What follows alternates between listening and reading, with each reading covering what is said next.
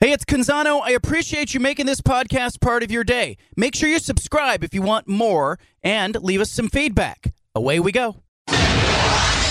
Initialize sequence. Welcome to The Baldcast, a production of John Canzano's Bald-Faced Truth.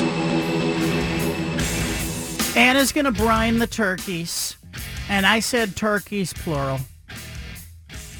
She went in search of like two smaller turkeys, and the idea being that we're probably gonna Traeger one and then do the other one traditionally. And I said, if you get a turkey that's too small, it's not really a turkey. Like, how small can you go on the turkey before it turns into a chicken? Like, I think you got to be 13, 14 pounds minimal. And by the way, if you are a Traeger aficionado, you feel free to slide into my DMs and tell me how you prepare your bird. Spencer McLaughlin, you can find his work on 750thegame.com. Also, Locked On Ducks, Locked On Pac-12 podcasts. He has been all over the Oregon football program this season. The regular season finale taking place on Friday at Autzen Stadium. The game will be on Fox. Spencer McLaughlin joining us. Are you at all a little sad about the winding up of the season, Spencer, or where are you emotionally with this game? No, you took the words right out of my mouth, John. I'm sad that the season is coming to a close because, I cover the conference and the Ducks on my shows 5 days a week all year round. And, there's a 9-month gap or so between football games. And, by the time summer rolls around, you just start inching closer and closer, and you get more and more excited. And then all of a sudden you look up, and you're at the last week of the regular season and the last regular season week of the Pac-12. I mean, it's not it's exciting, but at the same time, I'm trying to treasure, every single second of it. Like, this is the last Tuesday of the week. Is that what it's Tuesday, I think. It's strange. It's the last Tuesday before the last regular season week of the Pac-12. It's a bunch of laughs right now. Yeah, give me an idea of kind of where Oregon is emotionally. Everyone's been talking about how well they've been playing. Did it look that way to you against Arizona State, or is it hard to tell with the competition? No, I think it looks that way because that week looked just about the same as every week, really throughout the course of the season. Oregon has come ready to play every single week, and certainly they haven't played perfect football all the time. Nobody does. But if I asked you right now, John, what is Oregon's worst performance of the year? You're going to say probably Washington, where they put up over 500 yards of offense, I think it was, and lost by a field goal to a top 5 team on the road.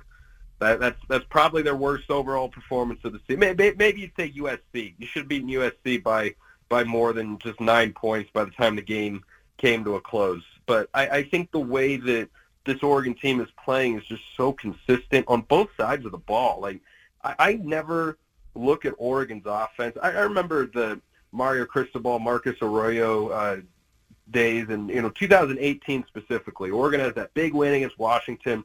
And then they had, if you remember, 3 massive letdown games on the road: Utah, Washington State, and Arizona. And I don't think they scored in any of those first halves. And, I haven't felt that way about the Ducks on either side of the ball really all season. I never feel like they come out and they are unprepared for the task at hand. I feel like they're the opposite. I feel like they're always prepared for what's ahead of them, and I think that's been the case on both sides of the ball. And no matter who the opponent has been, I think their game plans and their mindset and their execution's been really, really good, and it has to be again to beat a good Oregon State team this week. But I think that everyone's been impressed with them for a reason, and it's been on both sides of the ball. They got a bunch of high-end playmakers. Bo Nix is, of course, great, but the defense is loaded, and everybody's just playing really, really good football, and it's week after week that they're doing that. I'm watching Washington and thinking about them this week and waiting for, obviously, the college football playoff rankings, and thinking that Washington not only needs to beat Washington State, but needs to look pretty good doing it. They're in a beauty contest at this point. Is Oregon facing any of that, or is it just win in advance, get to the conference championship game, and then it's time to make your case? Well, I don't know if Washington's in the beauty contest. They keep getting left out of it every week, so I don't think they're getting past the security guard at the door there. So it doesn't matter kind of what they do in their beauty contest. They should be number 4. I mean, frankly, they should be number 3 in the college football playoff rankings. The fact that they're going to be, I don't know if they're going to be left out of the top 4 again. I don't know what you do with Florida State if you're the committee, but if you leave out Washington again, it's just ridiculously inexcusable in my view. But I think for Oregon, style points have been a big part of why they're in the position that they are in. And as a result, what you're seeing is Oregon being ranked as the highest ranked one-loss team, week after week. And it's because, look at the team that's right behind it. It's Texas. What has Texas's bugaboo been? That they play these mediocre to below average teams, and they're struggling with them. Meanwhile, Oregon, Stanford, 42-6. Colorado, 42-6. Washington State, 38-24. USC win by 9, and they were up by a lot more, throughout the game. And went, Cal, 63-19. They're playing teams that are inferior, and it's not close. Texas is playing teams that aren't as good as them, and they're having to scrape it out at the end. That's their saving grace at the moment. And I think that in a crowded 14 playoff field right now, which will get whittled down in the next couple of weeks by at least one, I think, 2 teams will be kind of dropped out of the running at some point in time in one way or another. I think that Oregon beating Oregon State by, if they cover a spread of 2 touchdowns, which is just a lot of points for a rivalry game against a good team coming off of a tough loss against the Huskies, I think that Oregon can certainly benefit from that, but I think their style points have kind of already been baked into the cake. We're talking to Spencer McLaughlin. He is on the Locked On Ducks podcast. You can find his work at 750thegame.com as well. The health of Oregon, any injury concerns as this week approaches in your mind, Spencer? I think you got to look at the secondary. Oregon State, I think, has a very underrated tandem of wide receivers in Silas Bolden and Anthony Gould.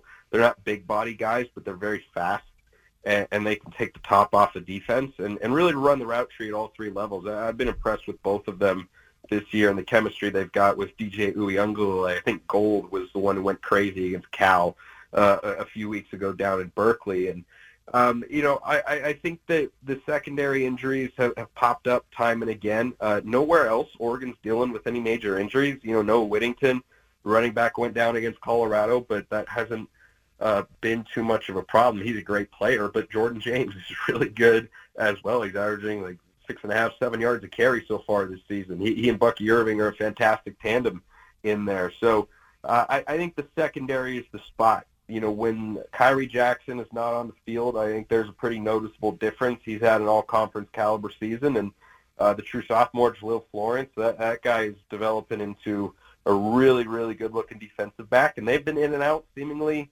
every game in the last few weeks with injuries. So I think the Ducks have got to be able to get healthy there to slow down these Oregon State wide receivers. But certainly, if the Ducks do win this game, you got to have your top corners available for Washington, or it could be a long. I want to play something Dan Lanning said. He was asked about Mateo Uyunglele and what he would say to Mateo, whose brother DJ is going to be on the other side of the ball. Here's Dan Lanning. What do you say to Mateo in this kind of situation because of its uniqueness? Hit your brother.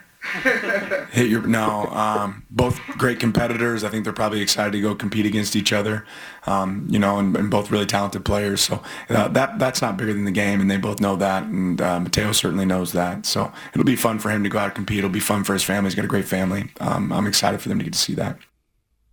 Well, you got that matchup going on, which is very unusual. I think Lanning plays this right. He plays it down the middle of the fairway. What'd you think of that response?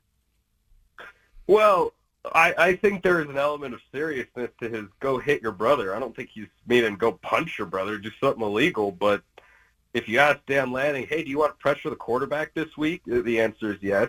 If you ask him, hey, why'd you recruit Mateo Uyunglele to come to Oregon as a 5-star recruit? Because he's a really good player and he can get after the quarterback. So I think at some level he does want him to go and hit his brother at some point in time, just in the legal fashion, so that Oregon doesn't pick up 15 more penalty yards, which have certainly been a recurring issue for the Ducks this year. It was better against Arizona State last week, but yeah, I think it's a pretty classic, tongue-in-cheek response with Dan Lanning. Did you ever notice with him, John?